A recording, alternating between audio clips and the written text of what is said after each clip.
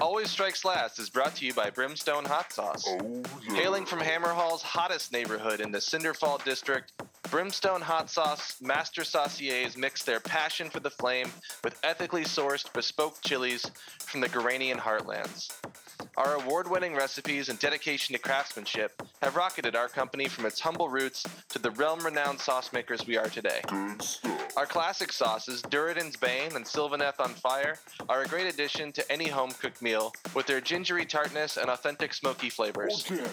Or reach for our newest concoction, Smoldering Maw.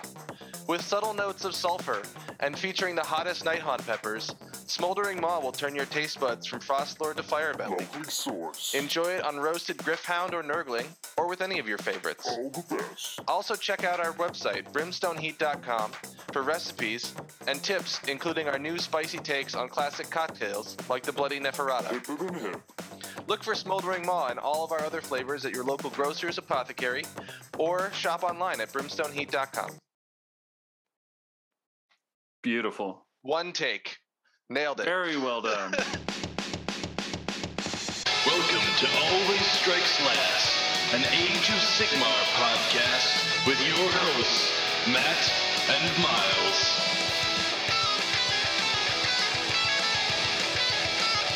Welcome! Welcome!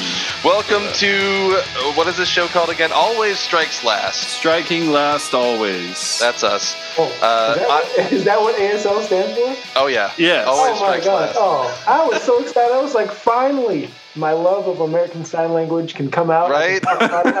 It's really what it is it's a AIM instant messenger reference Yes. from the late 90s. We have now entered meme territory where half of the younger listeners, if there were, would not know what we were just talking about. Right? Go ask your older friends about it. I don't know. I was going to say go ask your parents, but I don't think they would know. It'd be too young. It's a very narrow band that joke is going to land on. It really is, but it's worth it. But yeah, welcome to the show. We have with us today Jack Ballard from Rerolling Ones. Jack. Yeah, Good to be here, dude. Jack, I welcome know to the these- show. I know Nice. these guys, Matt and Miles, they are very good players. I'm sure you guys know if you're listening to this. You know, they're great players. Matt has always given me a close game, no matter what army he plays, no matter what trash he puts on the table. And it's always trash. I never do anything clean always now. close games. And I'm sweating because I hate playing a game where I'm supposed to win. Because it's like, Oh, no, when it's it the doesn't worst. Work out, you're like, what? You lost it? What? And I'm like, golly. And then Miles just always beats me. So I don't know. You've beaten me plenty of times.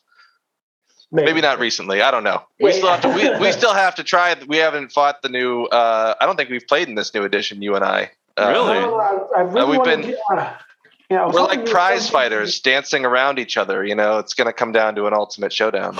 Yeah, and So- every once in a while, either one of you like reaches out of the ring and punches me in the head. we need a sparring partner, you know. Yeah. Yeah, I was hoping you'd be at the last tournament. There was a tournament we probably will cover on this, hopefully. Last weekend at Blue Sky. And it's nice because it's a tournament that is not at Mox, because if it's at Mox, Miles has TO. So I was hoping Yeah. you'd be there. But It's a 50-50 shot of whether I get to play. Right? Because it has to be, is there an odd number of people? Yeah, it's one of those things like it's unsung hero. I always try to make sure that TOs know I appreciate them because I'm too selfish. I want to have fun. And so TOing is just one of those things like you kind of just have to facilitate other people's fun. It's like working at being a bartender, working at a nightclub where you can see people having fun while you just have to, parent them and answer questions that you might not know. Sure. That is a really excellent way of putting that. I didn't even think about it that way. I just like going up and harassing Miles after the tournament. Right? That's all good. I enjoy doing it. And I'm sure we'll get a match in soon there, Jack. Yeah, sooner or later. Yeah. No, I needed a weekend off, but it sounded like quite the time. Oh yeah, I was tuning in on Best Coast pairings and harassing Matt, like, "Oh, you lost? What's up with that? How'd you lose?" Thought you were good, bro. And then I go in my diatribe of like that one fucking point. Oh my god, I can't. You know what bums me out? So you lost a very, very, very close game to Andrew, and then Andrew dropped out. Why don't you drop out? That bummed me so hard because I wanted to see where he placed after that. I was like, that was a 2-point game against Andrew, and man, can he slay? Like he was pulling stuff out that I was just not even thinking about. Mm-hmm. Amazing player. Yeah, very, very good. Where did you end up placing? You were second or third? I ended up, I think, fifth overall, but I was on the top table in the final round, so I was second going in the final round. And I lost to a good friend of mine, Daniel, part of Victoria's Secret, which is the competitive club I'm part of. And I'm happy. It's one of those things to be happy for somebody, but also, there was things in there where like, if it just, I'll explain, like, it was a game that I should have won. Yeah. But, all credit goes to him. I set everything up to win. And then if I would have, made one different choice, like I was like, well, instead of casting Spell Portal with Teclis on a 10, I was like, I'm going to cast it with this unit here just so I can get more spells from Tech. You were greedy. Ball. Yeah, and I rolled the double one. That's how you do. Yeah, and I was like, it's the magic equivalent of splitting your shots there, Jack. Oh yeah, and then I still had a chance, and I was like, I'll split my shots, just forgetting that when you damage Nagash and he has his little protection up, he teleport ghost out. And then I was like, I'll soften him up with this single shot, and then I did 2 damage, and he ghosted out of there. I was like, my 30 Sentinels that with Lambent Light were drooling at him, and he just peaced out, and I'm like, oh no. That is, lesson learned. When you lose, you learn, and I will not do that again. That is true, which means I should have learned a lot. That's constantly learning. I know. Every day I'm learning. Yeah. So that was a great tournament at the what's it called? Blue Sky Wizard Coast Blue place. Yeah. The place that we can never actually remember the name of. It has 2 names, which is weird. It's Blue Sky and Game Wizard. Yeah. But it's at Game Wizard or in Game Wizard or on Game Wizard. I don't know what the bar is called in the basement. It's got a different name too. I think it's the Hell's Deep. Yeah. That might be it. But either way, they're great. They're such consistent hosts, and I really appreciate them doing that. It's nice to have other people consistently hosting events around, so I can go personally. Yeah. And they're actually doing a food drive tournament in a couple of months, November? I think, right? Yeah. Food Hammer. I'm always stoked about. Anytime to do some good. It's the cost of entry is just you bring food, and then you can get raffle tickets to win prizes and stuff. So it's for charity. It's awesome. Non-perishable food. You can't just bring a sub. Or quote Brendan there. Just bring all caviar. There we go. Yeah. So I actually wanted to talk about that last game at that tournament, and I don't know if you want to go into it too much, Jack, but I don't know. Do you guys want to hop right into it? Go for it. Cool. So the last game of that tournament was Mission Apex Predators.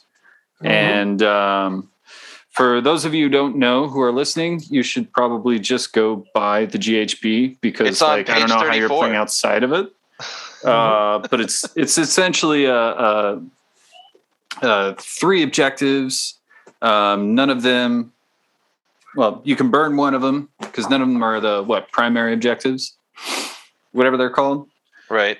And then corner deployment, and only heroes can take and hold the objectives. So this is really the new version of Places of Arcane Power. Yeah. I actually have to clarify, only leaders. Oh, only leaders. That's right. Because I've got a GoTrek story there. which was funny enough to learn. He's not a hero. He's a leader. Yeah, or he's not a leader. Or he's not a leader. He's a hero. And so you can only capture it by killing another leader or being within 3 inches of it, and you have to sit on it, right? Well, so to capture the objective, you have to move onto the objective. Any move except for you can't retreat onto it, and a setup is not a move, so you can't teleport onto it. Yep. And if an opponent leader is already on it, the only way you can claim it with your leader is if you kill that leader with a melee attack. So you can't shoot it off, you can't ability off, you charge with impact hits and kill it, you won't take it because that guy was there before you moved on to it. But and so it's like, there's one of those rules that you have to make sure you get right because it's not clear right away. It's counterintuitive how you think it should work. You have to kill him with a melee attack if he's on there. And if you leave it, you no longer get points from it. So it is if you have all your points into this one hero, like a Archeon list or a Nagash, like the opponent I played, my goal was either to kill his general or Nagash, and the only way he was going to score is with that guy or with battle tactics and whatnot. But and having Nagash, just you have to sit there. Yeah. Or that's the only way you're going to score points besides aforementioned battle tactics. Yeah. So it's like you have to really get into the mindset like this is this mission. This kind of mission in 2.0 at least was the absolute bane of my existence with the KO. Oh, I bet. Like I lost to everybody in this mission. Like I've lost to Ricky's all trogs at this mission.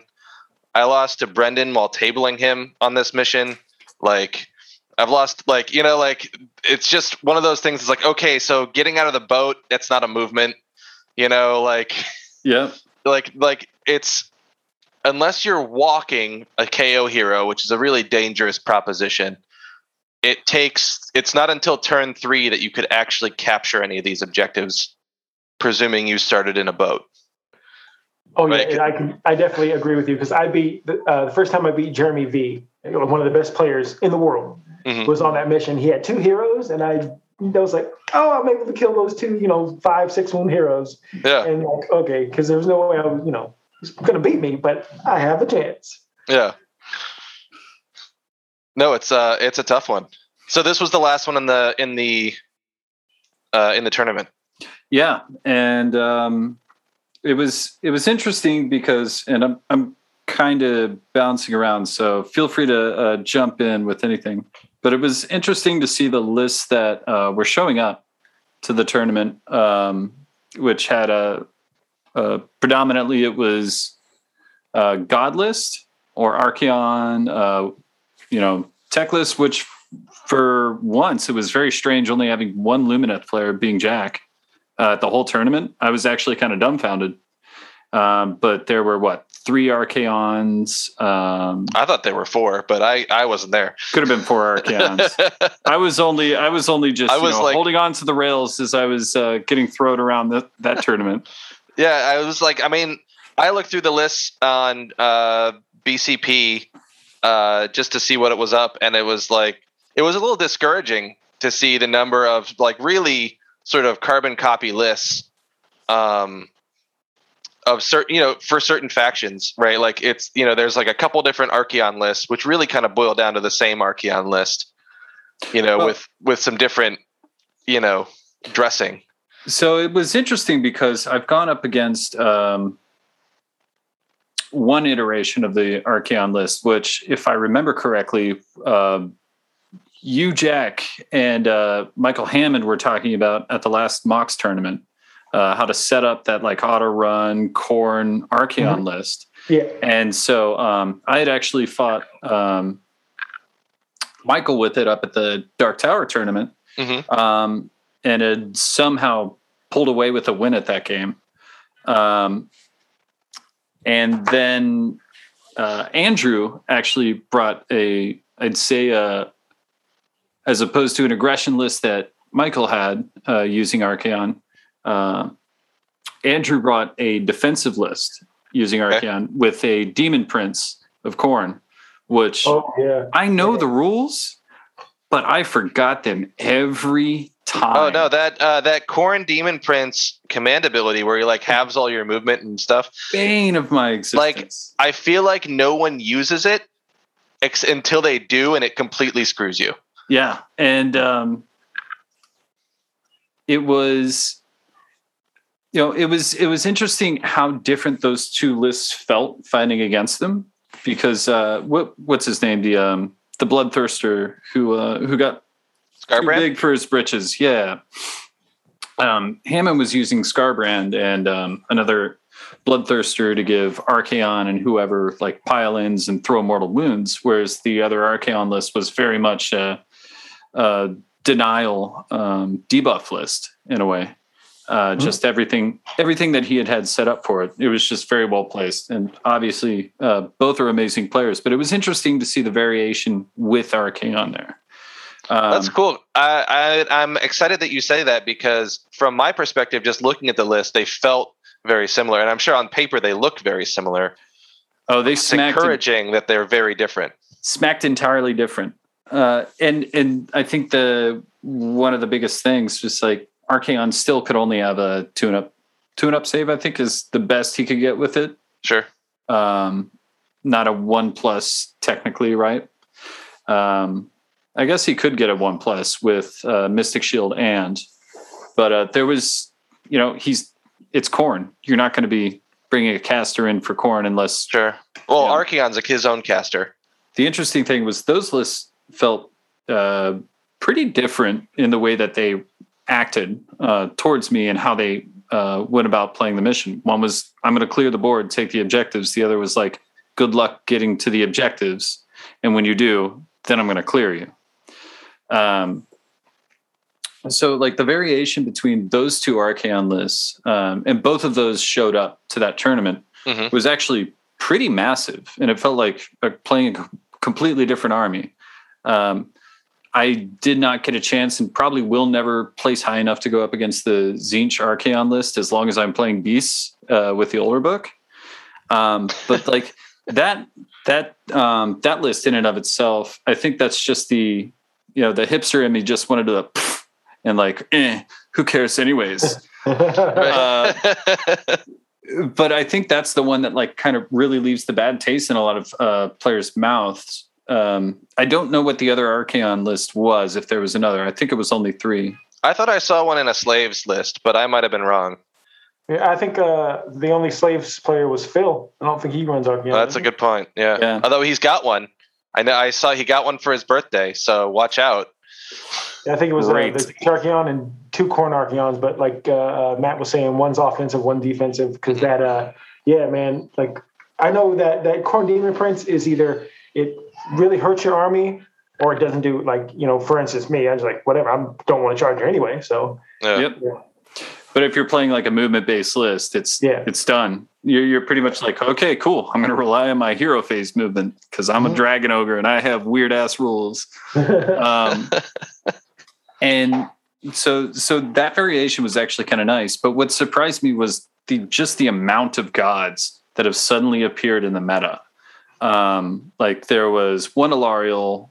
I call Archaon a god because he might as well be. Yeah, he's pretty close. And then Nagash showing up, where I remember in 2nd edition, Nagash was kind of terrifying, but he was overcosted for the stuff that he could do, especially towards later 2nd edition. Yes, exactly. Early 2nd edition, Nagash was, prevalent, but then towards the end, no. Yeah, and he just didn't have enough teeth to make up for the cost in the army. And now it seems like he seems to be showing up in a lot of lists quite a bit. He's just showing up in OBR stuff. I don't see a lot of Nagash and Soul Blight or anything like that.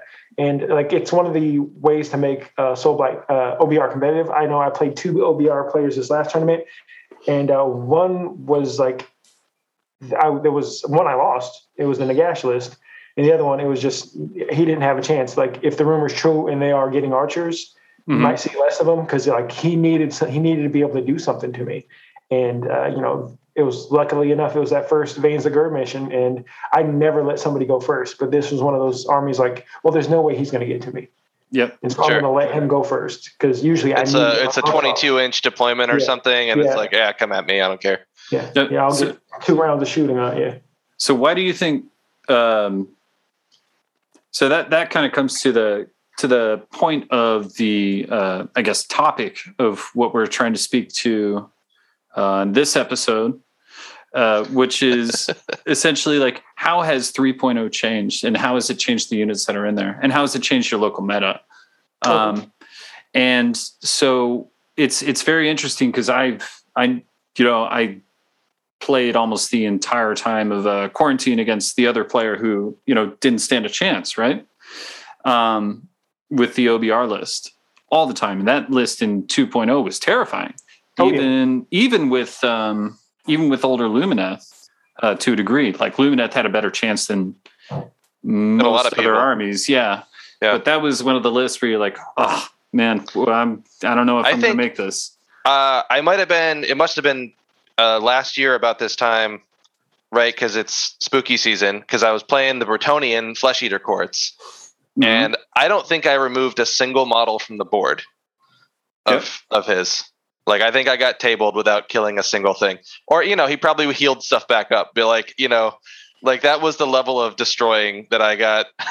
Just complete owning. First time I played him it was at a Mox tournament, and I was like, I lost. The OBR I was doing Tempest at the time, and it's like going back to a point you brought up, like is like the God sort of meta. It always depends on your local meta. I think people need to local meta, think locally, act globally type thing. Because you can look at the stuff that just happened in New Orleans and stuff where I think in our meta definitely it's God battle kind of thing. I'm probably part of that with bringing Teclis and stuff like that. But when you look at the overall worldwide, I think gods have a high ceiling, but I don't think they have the top ceiling. I think you look at a lot of stuff winning big GTs, there's not a god in that list. That's true. But it's like it's in your local meta, just like an RTT versus a GT. Like RTT is like, it's a roll of the dice, Like that's true. Any army with a decent general could win an RTT. Yeah. Like my buddy Brent from Rerolling Ones. Shout out to Rerolling Ones. I'll plug this. It was his first tournament, and so he took Fire Slayers, and we're gonna throw Gotrek in that God tier list. Yeah. So he took Fire Slayers just because he kind of knew that army, and it wasn't competitive. It's what we bought from Doug from 2+ Tough. And so it's what he paid. He had 20 Volkites. He only had 10 of the what they call Hearthguard Berserkers. Sure. He only had 10 of those, and he just had some of the small heroes. Nothing you're gonna win a tournament with. Went 2-1. Had awesome. And it was like, and a lot of that was a God tier thing. He had Gotrek that carried him through that first game. Gotrek almost tabled a Seraphon army. Just boom, boom, boom. And where his 7th one, it was like, if you roll 6s, you're going to beat your opponent a lot of the time. Yeah. His first 2 turns, he rolled 6s for striking his rune and, made some crazy charges. And just so gods are great, just like if anybody can win an RTT, but like when you go to those GTs, I've gone to GTs, thinking I'm king. I don't know if you can swear, but I'm thinking very high. Yeah, you can swear. You can swear. We're not that cool. And then I was like, how did I go 2-3? I thought I'm like in the Pacific Northwest. I'm like, hey, you beat Jack. That's an accomplishment. And I can't even beat these guys over, in Vegas and in the East Coast and stuff. I'm like, oh man. And so it's your local meta. It really depends, this RTT we just had. Like my way to the finals was, I don't want to, when you say it was an easy game, I don't want to disrespect my opponents. But, the mission, the armies, I played OBR without Nagash, and then I played a slow-moving Slaanesh army. And so, like, if, like, I would be worried if, like, I even told them after the game, I was like, hey, those Hellstriders, man, I would be afraid of those. If you ran 4 packs of those, or 3, like 1 to absorb my Unleash Hell, and the other ones to tie up my archers, and then my archers aren't going to kill you in melee. And so once my turn, those archers don't do anything in melee. I have to kill those things to be able to shoot again. And so like you're going to tie me up for at least a turn to get your army closer to me. But it was just just not very fast Slaanesh stuff. So I just gotta and just the way he deployed, he didn't really backboard. So I just had shot, he came forward, shot, and the game was over. Gotcha. Yeah. And so I had those two relatively, they weren't super close games to go to the finals. Whereas like some people had to, fight tooth and nail and claw, and like, Matt and Andrew, they like ran out of the time towards the end. Yeah. I had been done for an hour and a half, and so it all depends on who you match up with. But Yeah, I steered away from the God talk, but just no, it's all good. It's all on topic. Yeah, essentially, like the meta really does define it, and in those smaller ones, very much so. This I don't want to sound disrespectful, but it almost feels like the gods are almost a fallback now to like, okay, well, I know I'm going to, and for me, I think it's the missions. No, they're a crutch. Yeah, they are a low floor unit, right? Like you can't play them too badly. Yeah. And right, and then that's no disrespect for anyone bringing them. I certainly own a majority of these models. Yeah. I'm missing Archaon, and that's But that's why, I mean, that's why they're good, is it's hard to screw them up. Yep. And more so with the way that the game has changed, like being able to heal, being able to predominantly the way that a lot of the older rules worked in second edition was it's a god, it's going to have a lot of wounds, but it'll have a 4 and up or a 3 and up, right?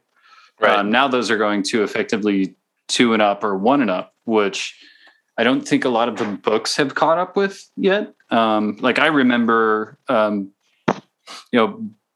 before the end times of Teclis, being able to get spells off and actually being able to like build lists where I could bring guys up to, Rend 3 or even sometimes 4, depending on the list choice, just with Beasts of Chaos.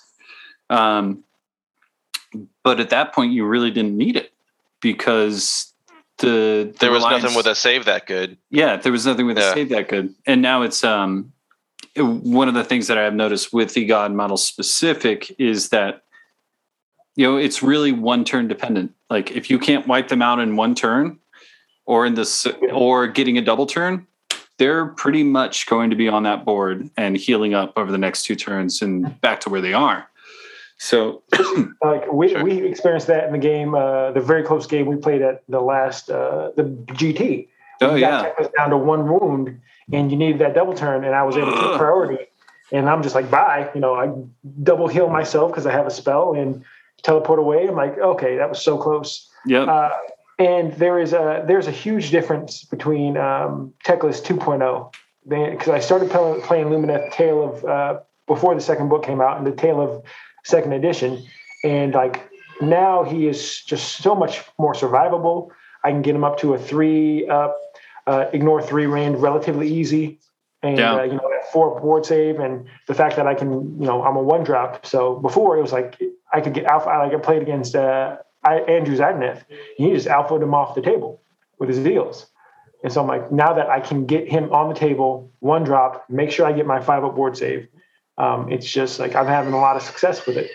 Sure. Yeah, and it's interesting too because like of all the gods, I'd say Teclis is the least survivable one when it comes down to it. If I'm up against Teclis, then like I know there's a decent chance that I'm gonna like knock him out of the game if I commit enough resources to it, as opposed to I hate to keep picking on Archaon, but like sure. Or Nagash or Gotrek. Yeah, good luck getting Gotrek off the table. Oof. I mean, it can be done. I think Jack, you didn't do it. We were playing that doubles match in 2.0. Right, because Gotrek he can heal, but he's not a leader. Is that what we learned? So he could heal himself. No, he can do heroic actions. He's a hero. He can do heroic action. But I played against so the last Mox tournament. There was 2 3-0 players. It was me, and I think his name was Chris. That was a King guy. Sounds right. I can't remember. Yeah, he was really cool. Great guy. And I said about that a lot of people. So it sounds distant. He was a good dude. Good shit.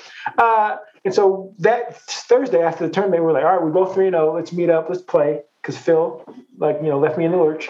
And I was like, I wonder if I can kill Gotrek, because I think I can.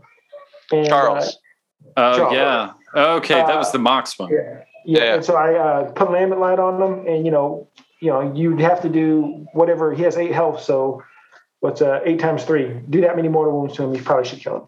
And so I think but some people can't do that, can't get that up to him. So he is killable. I think I would agree with you. I think Teclis is higher, easier to kill than probably Gotrek, then Archaon, Nagash, and maybe Morathi.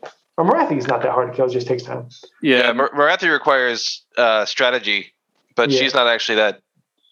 Yeah, it's just It's a very different strategy to deal with her. Yeah, and I think she's also opponent dependent as well. Like certain armies are just going to have a hard time against her in general, because if in her reply, unless she whiffs, combat-oriented armies are just not going to be able to handle that for enough turns without losing steam, I guess. Absolutely. I killed her with giants once, but it's, it really depends. And I think I told this to, I don't know, somebody was asking me, when you're at lunch at a tournament, people are like, oh, this is my next up. How do I do this? Like, Morathi is like, whatever kind of random, like every army has some random bullshit attack. Like the giants can hurl those rocks, right? Or, you've got a random pistol on your ogre tyrant for some reason, and it's not going to do anything. And you forget to shoot it half the time. But those are exactly the attacks that you need to be throwing at Morathi 100% of the time. Oh, yeah, of course. Right? Because you don't need to hit her hard. You just need to do 3 wounds and then stop. Well, and the other thing, too, is if you can get in combat with both of them, hopefully one of those units is going to survive, Right. So, like, if you're in combat with a little one and she hasn't mind razored herself, like, there may be a high volume of attacks, but as long as you have enough wounds on that unit that you're sending in, you'll be able to survive it and cause 3 on her turn, right? So, like, the quickest way to do it is, like, get in combat with both and pray, depending on the army. Sure. And Alariel's another strange one because she's a 3-and-up save as well, but she goes pretty much back to full health just because of her rules now. Right. She's healing 2d6 plus 2d3 every battle round. Yeah, something like that. That sounds about right. Plus, plus random spells and other nonsense. Good on her because, it seems like she's single-handedly carrying Sylvaneth right now through a lot of... not to discredit her in any way, but she's the least terrifying of all of them as far as I can, from my perspective. Playing the armies that I do, Yeah, I agree. Like, I look at her and I'm like, I think I played against her twice. It's just, it hasn't been a problem because she doesn't have a ward save, which is big. And I think, I don't think we've talked about the second wave of gods yet, including Kragnos. And I don't know if you put the Stormcast Dragons under the god tier, they are 600 points. They seem like they ought to be. I would definitely put them in there. I'd even put giants in there just with the lasting power, really. Giants are much easier to kill, but I still think of giants as a god model. But that's only because I play beasts, so everything sucks. I think you'll find armies that you just like are your scissors. I'm looking at Stormcast coming around, and I am a hairband, and Stormcast is Nirvana coming to knock me out because I'm enjoying my token whores right now, but I see grunge coming, and it's answering everything I'm going to do. Very much. And so I've been like, oh yeah. Wait for the FAQ for sure. We need that FAQ. Keep pushing it back, because that's it. The Band-Aid's ripped off though, right? We're clear of the 4-week quarantine. Yeah. I'm down. I'm ready for it. And it's I'm still 1 drop, so I still have a chance. But everything that they think is important, they just hide in the sky. We can even start calling the little dragons god tier models, because those things are gonna, they have negative play experience written all over them. Looking at the war scroll, and it's wow. But I think it's a lot of it is, and I think Matt's good at this because he plays I'm not like, speaking for Matt, but he will overachieve with a army that is like hard to pilot. It's very satisfying. Where when you see people like, whoa, I'm just going to take a whole army of dragons, and not saying that's not a bad thing. I take a lot of sentinels. I'm like, these are good. That's my place. I like, well, this unit's good. Why don't I take just all this unit if I can? Like when I was playing Shootcats, like, oh, long strikes are good. Why just take a lot of these? How many long strikes could I possibly field? Like, where's the balance of enough long strikes versus too many long strikes? And I find that balance and I go past, and so I win big or lose big. Yep. Mm-hmm. Yeah. I'm fine if that's me. I'm like, cool, I can get this done. The Slaanesh player I beat. It was a 25-minute game. Oh wow! So it was like he was tabled in 25 minutes. It was just like, he needed a double turn, but he didn't get it. And so I was like, well, boom, boom, boom. And but sometimes, but playing the OBR player took all the time, which I'm not used to. That makes sense. I feel like Giants are very similar in that, like, they either have something that I can't figure out how to get around with the Giants, or I squish them. Yeah. Right. And the fact that my turns are just inherently so short anyway, it means that the game is over. Like, probably hour-long games. And I think, the Dragon list I was referring to, I think Giants is a good, counter to that, which I think every army needs that. And then Giants has its counter, which I'm not sure. Giants don't win everything, but no, plenty of stuff. Like they definitely walk into a game, and I think the way that a lot of the GHB missions, the rules are, it's their game to lose. I for a agree lot with of that. those missions. The mission I played in the GT, whereas the one where you can burn objectives, but if Battle Line was on it trumped heroes. I forget what it's called. But the giant player I played, the Garden player, Mason, good guy, burned all the objectives on the double turn. Burn them all. Boom. Yep. And I was like, well, they're all Battle Line. They're all leaders. Yeah. They don't care. I was like, well, I lose, And so there, I think we were talking about missions earlier with the Apex. What was it? Apex Predator. Yep. I think there are missions that I won't say don't belong, but probably shouldn't be in a tournament. Those kind of missions where the mission where you can't have any reserves. Some armies depend on that. It's part of their core mechanic is to have reserve units. Right. Like Stormcast. Yeah. Or like Beast of Chaos. Like I need to come to the side and be able to infiltrate. Well, because that's what this army does. I feel like most of the summoning armies have been toned down in this edition, but except for Slaanesh. I think Slaanesh, I've been playing some Nurgle recently, which has been just a fun palate cleanser. Not Nurgle doesn't taste good, but it's but yeah, kind of a weird analogy there, Miles. But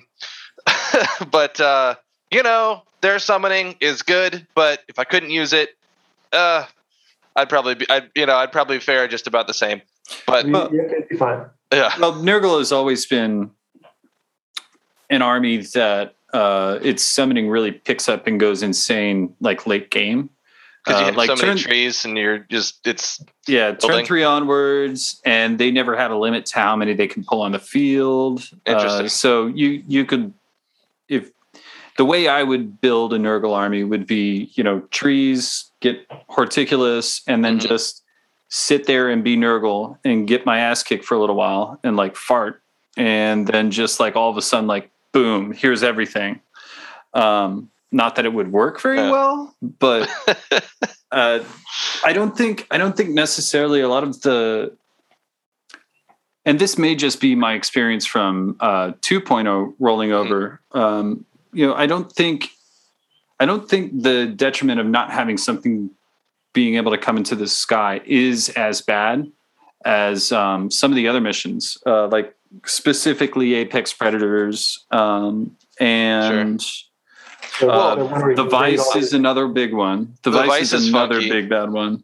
I was thinking about the summoning one, just to finish that thought, was right, so Nurgle, because when they summon in, they can't charge. And it's Nurgle's not there to charge, they're there to sit. So, that's not a big deal. Beasts, I think, are affected by that because they want to either outflank or they want to charge out of summoning or something like that.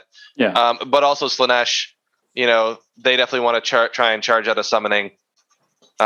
When Corrin thankfully has other stuff to spend those points on, so if they're not summoning, they could find other things to do with it. Well, Slaanesh are totally screwed out of the summoning thing because that army never wants to not be in combat or shooting at something, right? Mm-hmm. So I think they probably get the hardest smack of the stick to the back of the head. Yeah. Like beasts, if they're, one of the small things that I guess it's small for me, or I haven't picked up on a lot of people noticing it, is like if you have a 6-inch entry onto the field, you can grab objectives without even charging. Most objectives are actually in the backfield where you can just set your stuff up. If somebody's not protecting their stuff, then cool. I just throw some Ungor in for no points. It's actually a lot easier. Because they're 11 inches. They're 11 inches off the board edge, which means if you set up within 6 inches, you're now within 5 inches of them. Yeah, you can essentially get about 4 Ungor for 25 mil bases. Sure. If you do it correctly. So this edition has actually been much better to beast just because of the size of the table. We're also low key one of the fastest armies in the game. And depending on how you build, because the book is so big, you for my latest iteration of the list, the all Dragon Ogre list, I have not worried about holding anything in reserves, just because of the way the game works now. It's pretty reliable that I can get a turn 1 charge on you if you leave yourself open to it, right? Sure. So these missions, we were talking about Apex Predators earlier, talking about the Vice. Yep. That one where you burn objectives, is that Feral Foray? Yeah, that is Feral. No. Oh, that's one. That is one where you burn. It's Power and Numbers is the hold and burn. It's the old Better Part of Valor. Yeah. Right. It's the hold burn, as opposed to Feral Foray. You can burn your opponent's objectives, but it's really just holding objectives. What's the issue with the Vice? The Vice. So the inherent problem, and I'm sitting here with a ladle and stewing my stew of all the conversation so far, is I'd say it's the god models, especially on matchup dependent things. I think if specifically Giants on this one, I think is the biggest defender to me. Sure. But also probably Archeon with his giant ass base. Gotrek is another one. If you just don't have the tools to kill put Gotrek. An immovable object on that middle objective, and you know where it's going to be and when it's going to be there. Exactly. And that person gets the game. Now, the great thing about Gotrek is he only counts as 2 models. So if you can outnumber him and you are getting the end of the turn, you have lost priority and they've decided to take it and jump on the objective, there's a good chance that you can just number the amount of models around Gotrek without actually getting into combat range to actually hold that objective. Mm-hmm. That's entirely dependent on dice to be able to hold it.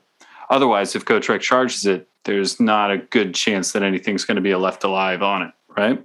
Right. So there's certain things that stand out to me, and it's not really about the rules themselves for the models specifically being the bad thing, because I love a challenge. There's nothing more fun in this game to me than taking something that just, I call them shits and giggles lists. It's just, here's one concept. Will it work? How many things will it work against? Have at it, right? Mm-hmm. It goes back to our design a list that goes up to any mission and takes it. And the rules for gods, they aren't as crazy as sometimes at the end of a tournament when I'm super grumpy because I just couldn't kill a god. Sure. As they seem. It's the missions that really come in on a tournament and kind of turn those gods into, if not auto losses, 90% loss. And maybe that's too dour of me, but some of those missions specifically, like let's say you're going up against giants on the Vice. Mm-hmm. Standard giant list now is what, 4 giants? 4 big guys, yeah. So the easiest way to take care of that is have 1 giant you want to throw away, put 2 on the back, and have 1 in the center just waiting, right? And then as soon as that moves up, the entire army just moves up with it. There's no way for certain armies to actually clear all 4 of those giants off the board. And I think I think to me, that may be my crux of playing lower tier armies, trying to play them as competitively as possible. Sure. Like that's obviously, a knife in my own back there. Kind of like you're tying one arm behind your back because I see a lot of corn players do this where the way they want to play isn't the most competitive way to play, where it's like, well, because I'm like, you have to expand your horizons, maybe look into Slaves of Darkness. Is there something you can bring in that will help you? Like, well, I think like Be'lakor is a good God Stopper model or God Delayer model for a little bit. That is true. Sometimes 1 to 2 turns of no God is all you need. Because I'll have a friend like, well, I want to play corn. I'm like, well, here, do this. Well, I don't want to do that. I only want to play corn Bloodbound. I'm like, well, you're choosing to play in a corner of a sandbox. You're choosing to handcuff yourself. You have all this thing. No one's going to judge you because you stepped out of that. But if it's only for you, like, yes, you're probably not going to have the success you want if you're choosing to only play this certain way. I'm only going to do this. I'm like, yeah, you can't get mad at the results you get. Yep. And it comes down to like, I think 2 things, right? What's your goal when you're playing? Yes. Yeah. Are you there to win? Or are you there to like have fun and play what you want to play? I think it's a great thing you just said, and every player should ask them that. What is my goal here? No, I definitely have a friend who really likes playing these sort of niche pockets of armies, right? Where it's like the minute he starts an army, you're like, okay, the countdown has begun until he finds the most under-supported subfaction with the most unsupported Finecast models and becomes all about it.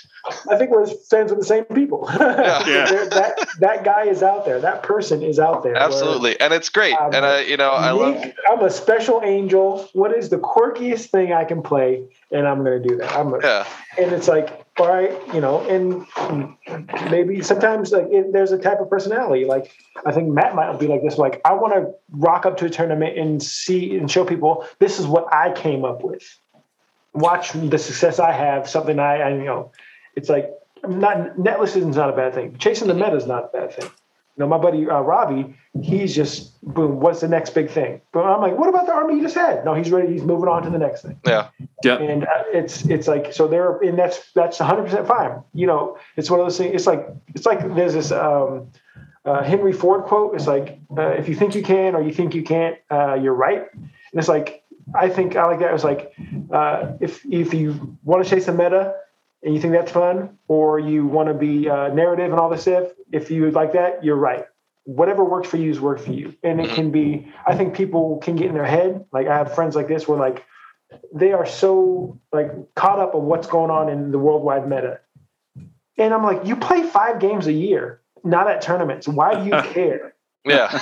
That's great. Do you care if this model's 700 points? How does that affect you at all?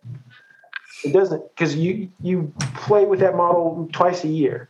Like you play 5 games a year. You don't go to tournaments, but you are angry somehow at the meta that somehow affects you. Like local meta is king.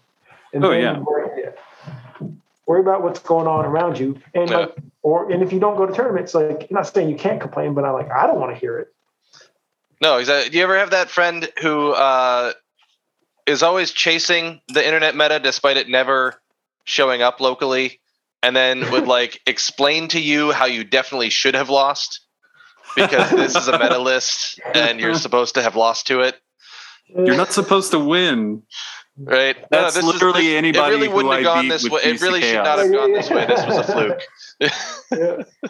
or like the GT we just had. Matt won with Sylvaneth, and he is the only Sylvaneth GT winner this edition. Well, that's been submitted to all the scoring and stuff. And so when I posted I got second, people weren't saying, "Oh, nice job." They're like, "What was that list?" And then I was like, "Talk to him." I gave him his Twitter. Any 7F questions? Go talk to Matt. And people were excited for Dirk. Dirk got third, I think, or maybe fourth with Night Haunt. And it's local meta can be quirky, man, and matchups can be, if you can't answer a question, can you? Like I asked the question, can you survive overwhelming shooting and not being able to get spells off? If you can answer that question, you're probably going to beat me. Like, and nobody plays Idoneth. I'm terrified of Idoneth, but we don't have an Idoneth guy in the meta because apparently, Andrew's too busy bringing Archeon and what? Yeah, I'm fine. Bring Archeon. I don't know. Yeah. I played. One big guy I can pour all of my shots into and all my debuffs at. Yeah. You're saying, no. You have to shoot this unit, but I don't want to shoot that unit. I want to shoot the important stuff in the back. No, you have to shoot this unit. Yeah. And bam, I'm going to charge you. I'm like, it's still a hard counter. It's my paper to my rock, and Stormcast is going to do that too. And I'm trying to get people old Stormcast is still good. Annihilators and Gav. I mean, 4 weeks is up, so you can't take it now. But I'm like, that would be a really good list to take. All those guys guaranteed charge. I mean, the old Vanguard list I have is going to do amazing. You can dust that off. Oh yeah, it's all getting ready. It's all getting ready now that I can take Paladors as battle line. Ooh, the world is going to squint and go, what? That's exciting. I feel like, Jack, maybe to your point, there is a certain amount of maybe shamelessness that you need to have to play competitively in terms of how the game narratively talks about itself, and then what did I bring that I think is going to kick ass and take names? It's like, is it narrative for Carriage? Like back when the day, was it narrative for Carriage on Overlords to have 80 infantry? No. Could they wipe shit off the board with that? Absolutely. And that might just be the best build for them, based on what's going on. But then, okay, so here's the other thing that I think, you guys are definitely community builders. I'm like a hermit that likes to dabble his foot in that. Mm-hmm. My question then becomes, as somebody who does not strive to, I'm probably going to buy Archeon once he gets nerfed, right? That's probably when I'm going to buy him. As somebody who prefers not to go all out and use quirky shit, I lean into what would probably be more concerned, like a fluff army or like a lore army. Less on the side of I'm going to win. You say that, Matt, and at the same time, there is in all the stories of Beastmen that have ever been written about, even in the old world, there was never one that was all dragon ogres and 3 gorgons and one mind flayer spherynx. That's true. That was really good combo, right? That's true, but to a degree. It's a theme army. It's a very clever, and you play with it really well. But I wouldn't call it narrative. Okay. So okay. So I'm in between here. To the point of and I may be focusing on the missions too much. Mm-hmm. But one of the things that has been really awesome this year so far has been the introduction of a lot of new players to our local meta. Mm-hmm. Oh yeah. And that's amazing, seeing new people come in because they get to enjoy it as much as we do. We get new blood, and I don't have to get my ass kicked by Miles shooting me off the board every time, right? Yeah. Or OBR fucking tabling me as I throw everything into them. So not only are we getting variation, other people are enjoying themselves. Now, my question that I'm going to pose here in the most convoluted way is... I'm paying attention so far. If these missions are very skewed to either a god model or giants, which, again, I consider a god model, sure, how much is that going to open up the local meta for beginning players. I think, how much? I was going to say, like, you're saying that they can be a negative play experience for someone new.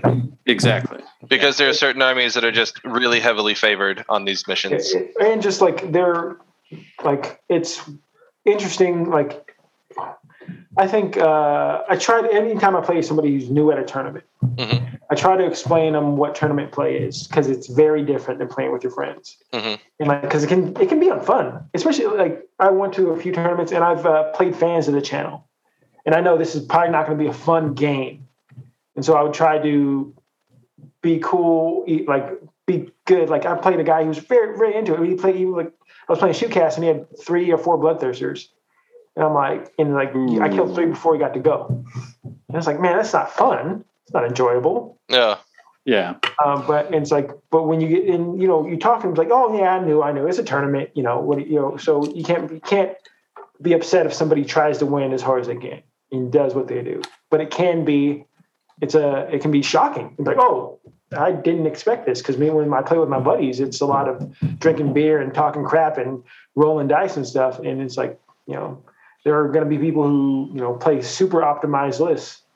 And then there's going to be some people who I have this quirky list, and if my tricks go off, I'm going to beat you. But, the planets do have to align. So I'm going to need this double turn. I brought Gloomspite Gits. There are some armies where I'm like, and those are fun armies to play, because when it happens, you're like, yeah, I knew my idea was going to work. Nice. So I brought my idea to the tournament, and ta-da, I came up with that. I don't even look online to see. And so those type of players, and that's a great thing to be. But it's fine if you. I think circling back to the missions, and I think it'll depend on as we get more adjusted into this new edition. And I mean, we only have 8 months of this book left, right? Because it's the next GHB is going to come out in July, right?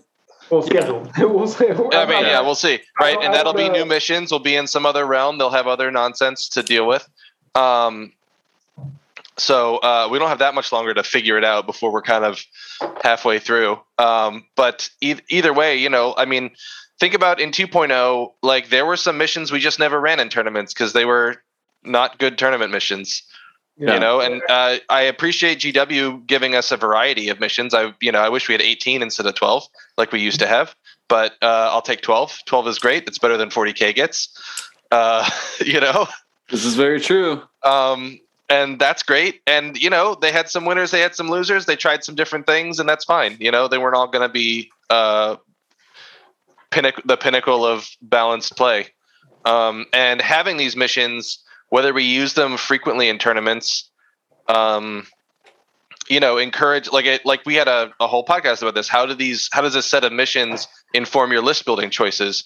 Yep. Because, even if it's a pretty rare mission to have, the fact that in a tournament, the fact that Apex Predators exist means that even an army that doesn't necessarily want heroes is going to make sure that they have enough heroes. Yes. That if this does come up, that they have a shot at it.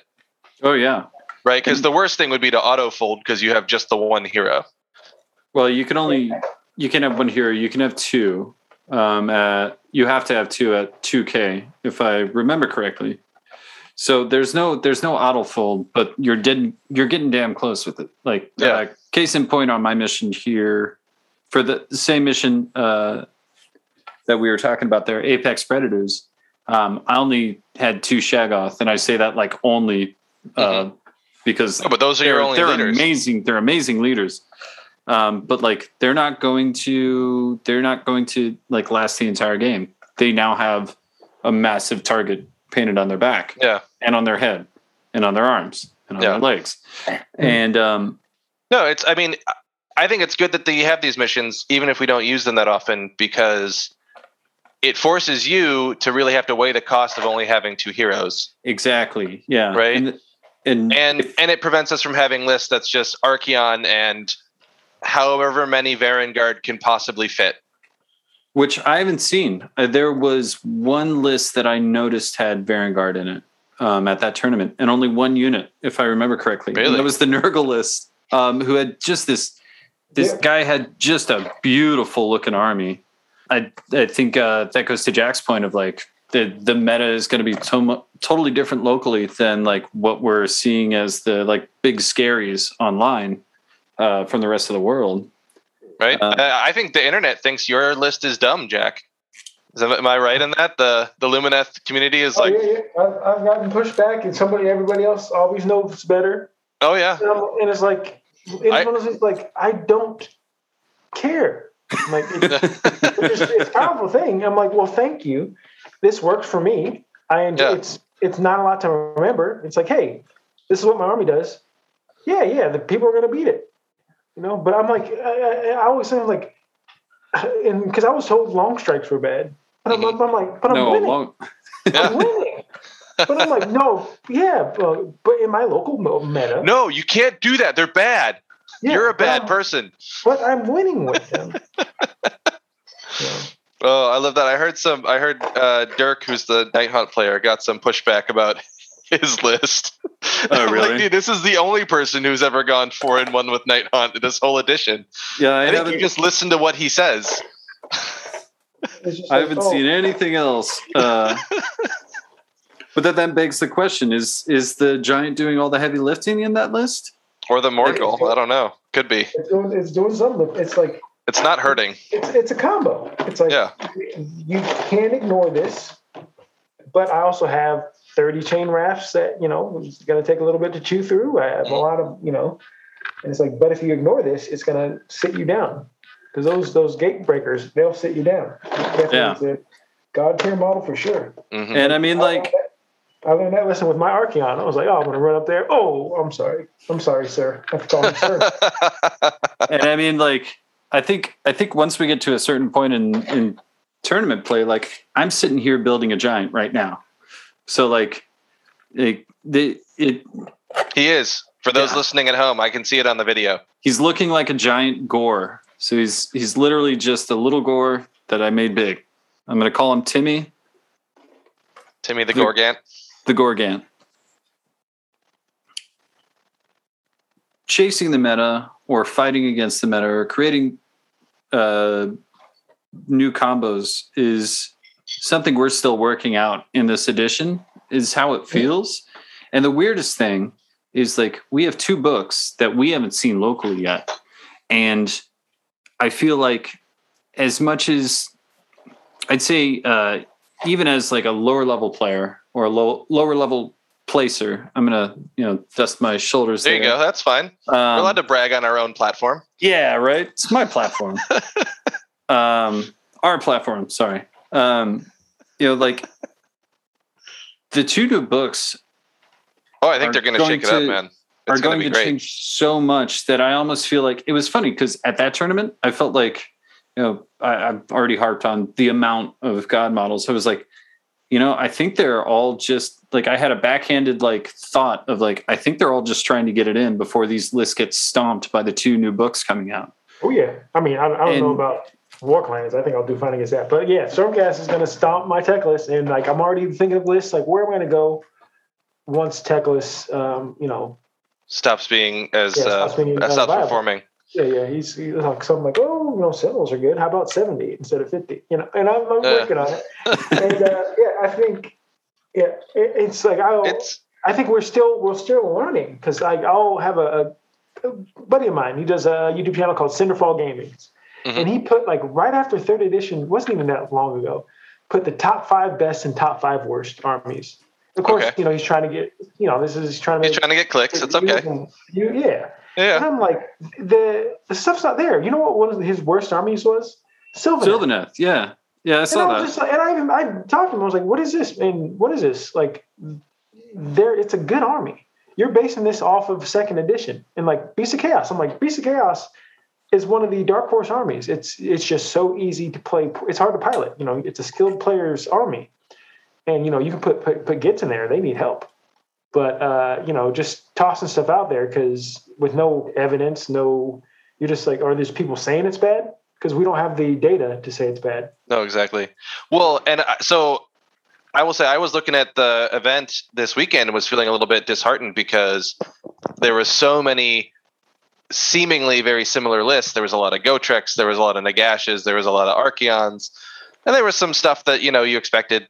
And Matt was there bringing whatever nonsense he always brings. Yeah, that's and there were a few people in that sort of end of the spectrum too, what you expect, which is good and healthy for the game.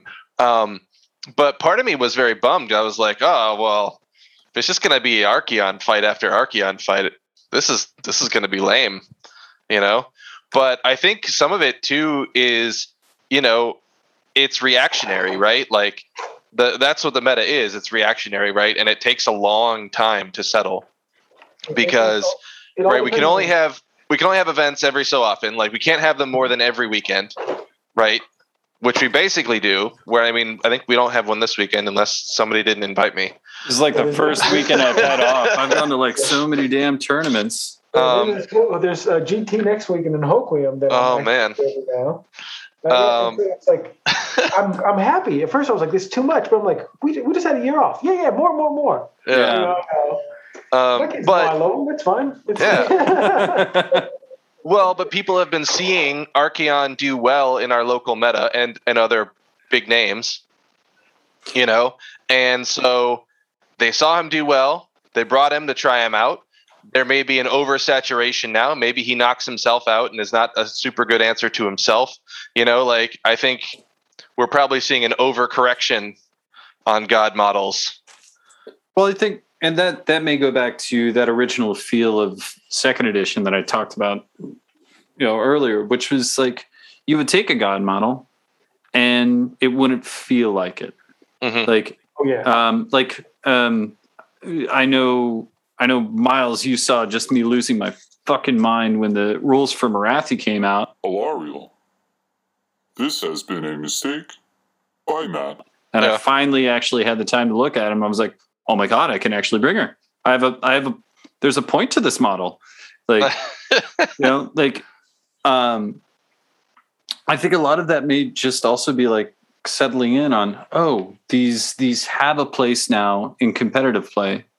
And it's fun to bring these giant models that we spent so much time on. Oh, absolutely. Like, there is nothing cooler than setting up, like, even if I know, like, I'm going to get the shit kicked out of me, there's nothing better than seeing somebody set up Archeon on the board. Like, that's just an amazing model, right? What do you guys think of Croak? Would you put him as God? Oh, I hate Croak so much. Yeah, He's probably up there. Yeah. He's there only because he's there only if you spend the points on Temple Guard for me.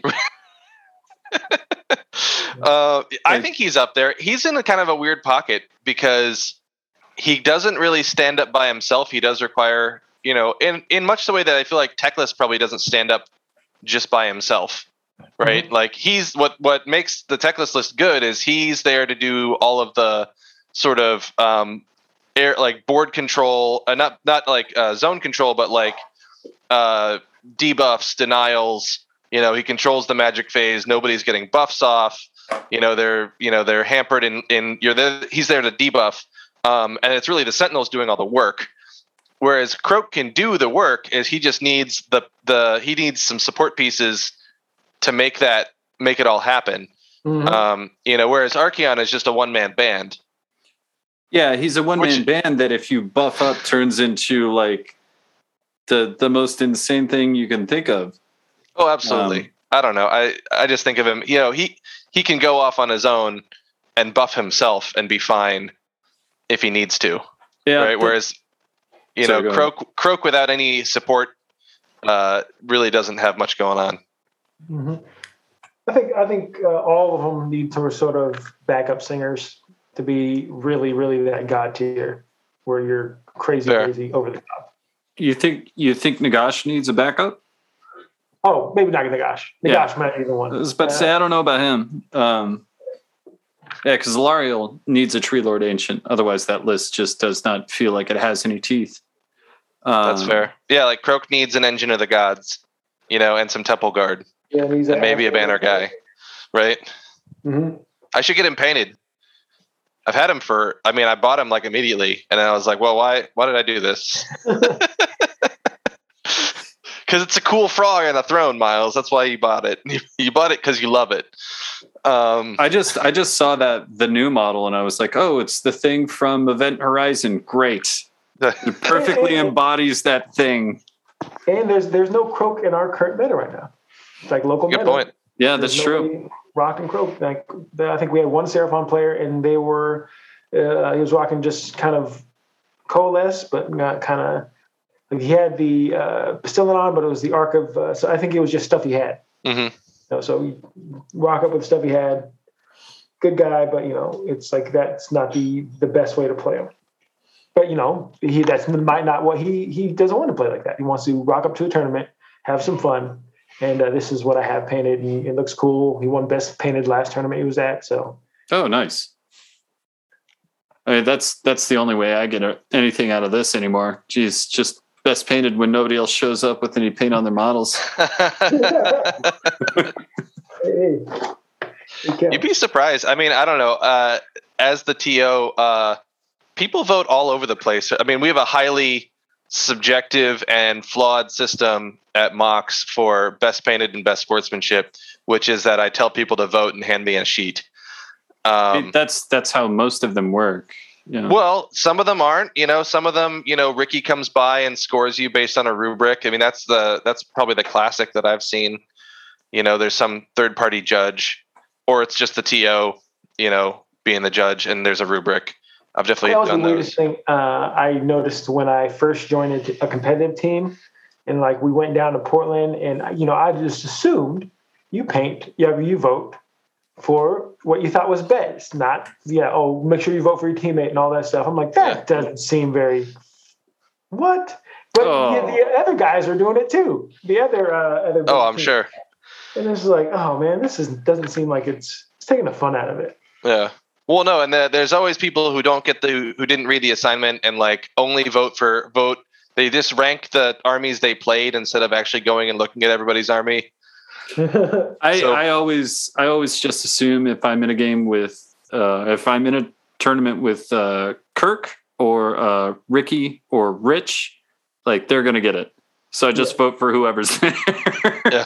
I'm like, okay. Well, guys. and that's it. You get people who don't vote for the obvious pick, quote unquote obvious, because you assume they're gonna get it. So you vote for somebody else who you think deserves a nod or something like that. Even then, too, you have so many players. Like, how much bandwidth is going to go into looking at every single model and judging off? Oh, absolutely not. So, like, if you see something that strikes you, like an army made of fish, like that's going to strike you way more than a bunch of like brilliantly painted tiny rocks, right? A friend of mine used to enter like Golden Demon consistently, and he was saying because he's seen the judging, so they get like hundreds of submissions, right? At some of these big events, right? Where you actually submit the model to them. And he was like, look, they're judging these models 100 at a time. You need to stand out amongst 100 other models. Yep. And then you get to go to a second round. So that's why like models with like strong color pops. And that's where I kind of like gave up. I went to two game stays in tomorrow. Now I always wanted to get a Golden Demon and all that shit, but I was just a little kid. I'd never get that. So I was like, what would like, cause you would see all the models that would stand out at that point, and it was models that were highly converted. So I was like, I know I'm never going to be able to paint at the quality that some people do. Like, and this was before airbrushes actually became a thing too. Sure. I remember the day I was like, whoa, how do you get that blend? Whoa. From airbrushes, like conversions became my thing there. I was like, fuck it. If I'm going to do some, almost everything I have to have has to have a conversion on it somewhere. Like, and it's really kind of sad to me that those aren't as high up on the rubrics. To be honest. Conversions, yeah. I mean, Ricky's supposedly making us a new rubric. Ricky, if you're listening, where the hell's that rubric? Yeah, Ricky. We want conversions high up on it. I don't know if I want them for me. It's just like when I have. So I guess it's twofold, right? So there's always the there's a lot. If you're at a tournament and you don't know who's painted the models, and this is more like holdover from like the annoyance of 40K in general, of which I used to play a lot of. There were people that would just get their army painted, commissioned army, and not tell anybody. And this is somebody's commissioned army, like winning best painted, and like that shit would drive me nuts. And I tell the judge every time. Like I just ask. I'm not wagging an accusing finger at you at all. Just in case. I agree with your stance. Like if your army's commissioned, you should not be doing best painted stuff. Yeah. And so like you can see a lot of people are like super hard trying. Like there are some amazing conversions out there that people just can't paint. For one reason or another, it's just like painting is not their thing, but they have it's like super beautifully converted models. I was like, what if you where you have to have something converted? And I was like, but I like the way it looks. I like their models, Yeah. I'm just weird. That's it. No. There's good on both sides. I definitely have some friends who spend way too much time getting the third party stuff and the converting everything. And it's like at the point where your army is 80% non-GW, like I thought you wanted to play this faction because you liked their models. But on the other hand, I also appreciate the amount of extra effort and personality that they put into it. Like that takes creativity and that's impressive. Well, and if you're going to do third party, there is a point where it goes from like conversions to proxy, right? That's true too. I think there's an easily drawn line when you see it when it comes to that kind of stuff. It's one of those pornography lines. Yeah. Hard to define. Yeah. Uncanny Valley. Like I know it when I see it. Yeah. I'm excited for this GT coming up in Joaquin, or however we're saying it. Hoquiam? Hoquiam, there we go. Are you going to that? I'm going to try, yeah, absolutely. Yeah. Are you hopping in Nessie with me? I guess so. Nessie is my car. Then yes. The VS crew may be getting an Airbnb house. Ooh. So that's exciting. See how many rooms we're going to get. I think it's like 200 a night, but we're going to split it up. And there'll be little party pad. I mean, you can't mess it up, but it has a hot tub. Nice. Oh, there you go. That sounds fun. Everybody's been raving about it, so I feel like I got to go out. And I don't know. I've come to the conclusion on the Giants, and it's a little bit daunting and what's the other word? Disheartening. The ITC competition for Giants this year is really high. It is. There's some really good, or there's some very prolific, at the very least, Giants players out there. So if I'm going to get even top 3, I need to win a GT. Or at the very least, be best Giants at LVO. The secret sauce is just play beasts, and then you'll get number 1. No one cares. Yeah. Fourth place. He confessed his secret. There we go. You should do play Defenders of Lethis and get that trophy. Right, yeah, exactly. That's the way to do it. I remember there was a guy last LVO that took best dwarfs. What? Or he got dispossessed, best dispossessed player. Oh wow! Right? That was probably Kane. Yeah, because he just said, he was the only person in that category. But good for him. A+ effort. Actually, I'm bringing Cities of Sigmar this Thursday to Beers and Battles. Yeah, I'm going to try to come. I'm going to bring. What am I going to bring? I'll probably bring those sweet new Auric Warclans. Yeah, Warclans. Warclans is fun. Okay, I got to go to Holy Havoc, which got to get my narrative juices flowing. Nice. Which is I can creative, I can get those juices flowing, but sometimes it's like when it's one of those things like people have stories behind their guys, and like when people tell me their stories, I have to I have to really concentrate. I'm like, all right, oh, dude, I feel like because I like having little stories, but I know that like you can't you can't tell their life story. You need to have a soundbite that is their story. Yeah. Like, I don't care about your fan fiction, bro. Right, like all of my Giants have like a saying. They have their name, and then there's a saying that I always say in relation to them. And that's their whole personality, right? And I feel like that is just enough. There we go. Mine just gets stories from falling over, existing randomly. So, yeah. Like, oh, this Scargant, his name's Frank. We're worried about him. Like that. Say that every day, right? We're worried he might be a Chaos Scargant. And boom, all good. Yeah. Well, sounds good. Well, I think we've come to a nice place here.